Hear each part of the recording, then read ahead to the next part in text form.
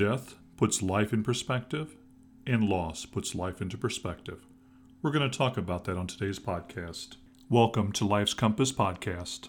I am Arturo Venecia II, founder and host. This podcast provides insights and ideas on how to remove limiting thoughts and beliefs to design the life of your dreams through mindset coaching. Everything begins and ends with mindset, period. Change your thoughts, change your mind. But change your beliefs, transform your life. I draw from my own experiences, neuroscience, ancient writings, new thought, and more to provide tools and techniques to master the mind, manage the emotions, and manifest your dreams. On today's podcast, I'm going to discuss my personal journey and insights gained through 3 life-changing events of 2021. February, my mother passed away after a year-long battle with lung cancer. Next, 4 days after Thanksgiving, my father passed away from complications with Lewy body dementia and Parkinson's disease. And finally, 4 days after I lost my dad, I lost my job due to an acquisition. Sometimes I feel like I have lived many lives in 2021. Mom. My mother's cancer came back with a vengeance, February of 2020. 8 years earlier, my mother had beaten cancer. And a lot was going on in my life, and I really didn't have very much of an active role. Thank God for my parents' neighbors, who really took the brunt of the responsibility and took my mom to and from chemotherapy, stayed with her late. I did check on her, but I wasn't active as I should have been. Things changed the second time. After February of 2020, when my mom called me up and told me the horrible news, I told her I'd be there for her, that I would find a way to manage my work schedule so I could take her to and from the doctor's office to the hospital. And as you know, 2020 is when COVID hit. So the early part I could stay with my mom when she was going through chemo. Then we returned back to their house and I would stay a couple nights making sure that I took care of my father who was battling Lewy body dementia and Parkinson's, as well as providing for her needs. June of that year, the doctor told us things aren't working. We want to change chemo on her. And I'm very fortunate that my brother and sister-in-law are nurses. They go, this just doesn't sound right. But my mom insisted because she wanted to continue living. She had so much to live for, and one of those was being the primary caregiver for my father. Well, things got more and more difficult. I noticed that after chemo, within a couple days, she was exhausted. And we had to have the difficult conversation of what to do next. My brother has 3 boys. One is in grade school, 2 are in high school, and at that time college. And he really couldn't take mom in. And since I wasn't married, I had an apartment in Naperville. I told my parents I'd break the lease and I'd come back and stay with them. But I had no idea how quickly that day would come.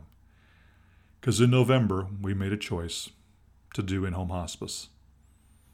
I broke my lease, and believe it or not, the landlord made me pay 2 additional months. And the day I moved back home to be with my mom and dad is the day hospice started. And I like to tell you that I embraced this with a smile on my face and I was happy to do it. But it's not true. I struggled so hard helping my parents. Now that I was living with my parents 24/7, I saw how wild my dad's dementia was. I had no idea how much he had lost the ability to do things. And on top of that, the wild things that he would do, like turn on the stove and forget about it. Wake up at 2 o'clock in the morning demanding that somebody make him breakfast so he could go to work. Going outside in the dead of winter just with a t-shirt on. And once we put child-proof locks on the doors of the first floor, he tried to climb out the window. And then with COVID, people didn't come over. People that I expected to come and help out didn't. And they always use COVID as an excuse. I saw my mom struggle with Elizabeth Kubler-Ross's stages of death. She went through those painful, painful moments of why me, why now? God, you healed me before, how come you're not healing me now? All these things that she stood on, Bible verses of faith, just didn't seem to matter. Growing up, you always hear those statements. It's God's will. You've got a purpose to fulfill. God knows what he's doing. And I hate to say, but in my mom's moments of pain, I parroted that back to her. I just couldn't understand why a person of faith would struggle with death. Oh, how cruel I was. Because those statements are so hollow. They're so opinionated. They truly, truly are superficial. How could I tell my mother how to feel? This was her life, her pain, her dharma, her soul contract. Who was I to judge my mother? But that was my first response. Is this woman who had me going to a Christian school in 8th grade, taking me to church every time the door was open. How come she just couldn't believe her way to be healed? I had no idea my mom was going through a crisis of faith, a dark night of the soul.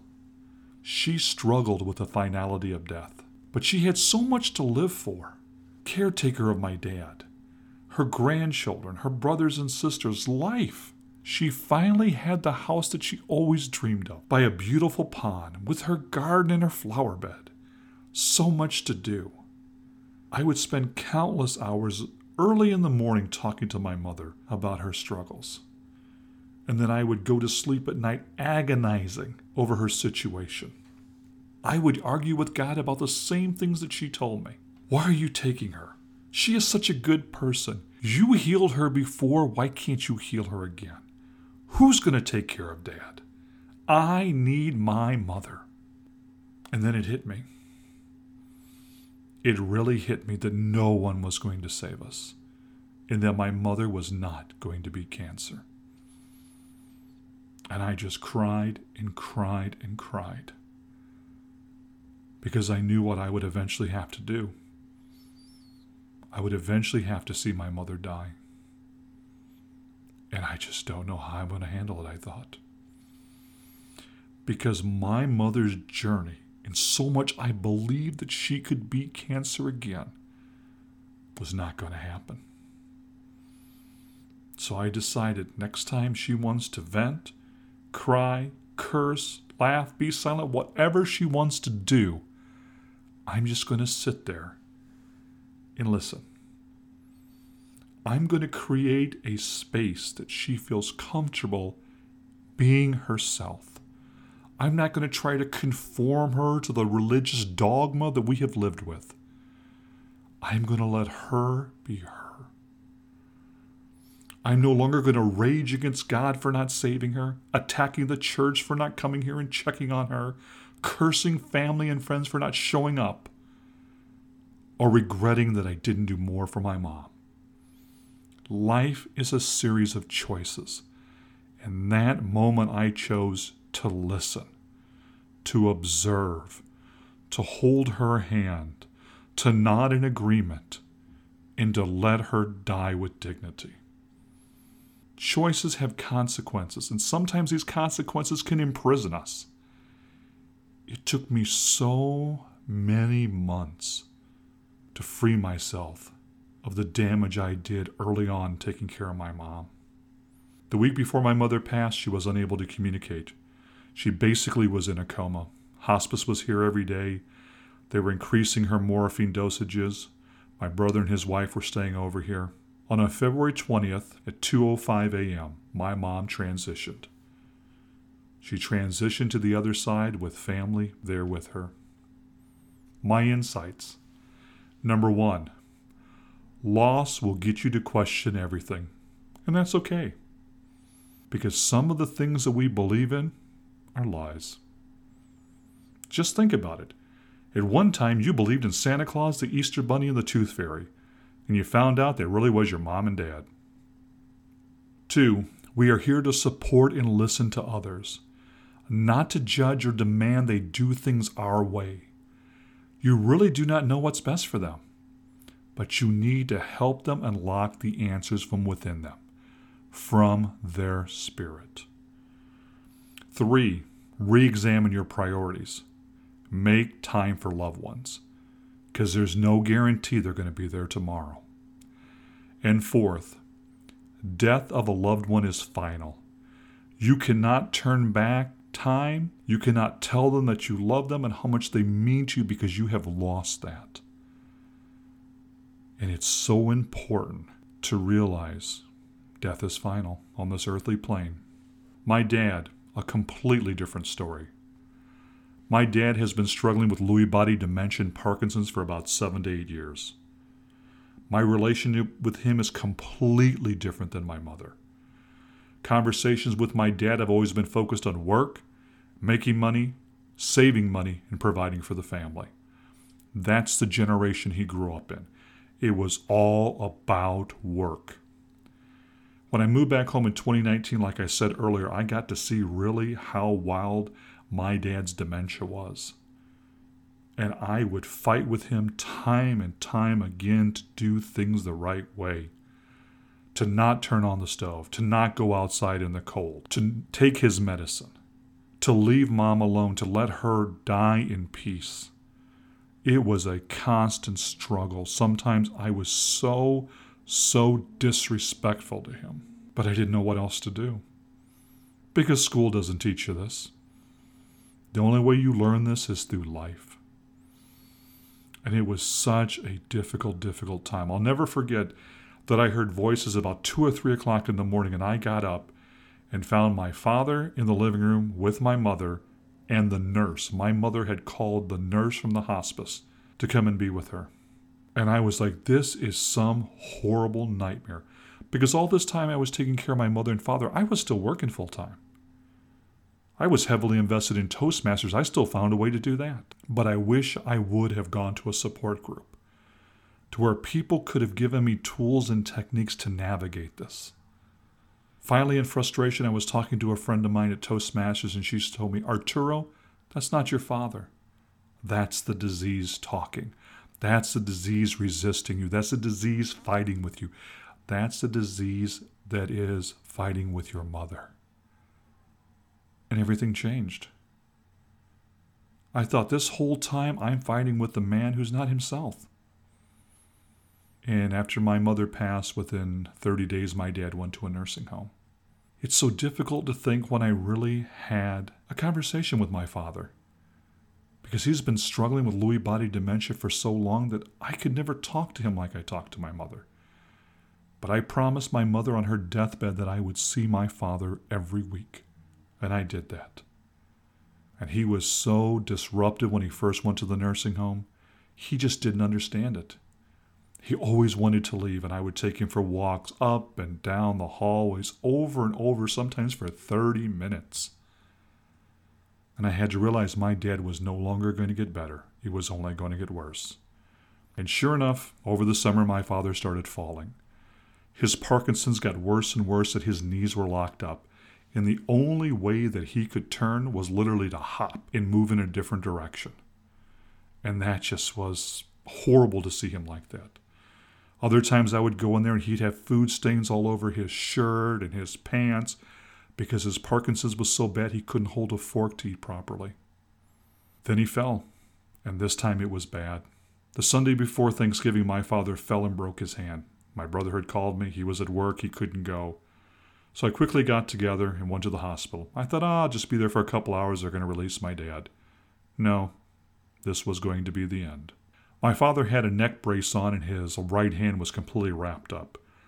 And because of his Lewy body dementia, he was in a rage to get that neck brace off. They almost had to restrain him in the emergency room. The nurse told me they were going to need to calm him down and give him a shot before they brought him in to get a CT scan. When my father returned back to the emergency room, he had violent tremors. I would literally call them seizures. His body literally shook violently. I thought he was going to flip out of the bed. I could not believe how it was. I went and got the nurses. They had no idea what was going on. He went through a series of tests that day, and they still couldn't identify what it was. They thought it could be an infection. It could have been a reaction to the medication. It could be the lack of his primary medication. Finally, the ER doctor told me there's really nothing more you can do for him. We're going to check him into the hospital, and you can come and see him the next day. So I went home emotionally battered. All the way home, I thought to myself, how in the hell can this happen again? Our second holiday ruined by my parents' illness. And then I caught myself. Why am I making this about me? Didn't I learn something from my mother's transition? That it's about them. But with human nature, sometimes it's hard to see that. It's so hard to see things from another person's perspective, and I struggled with that.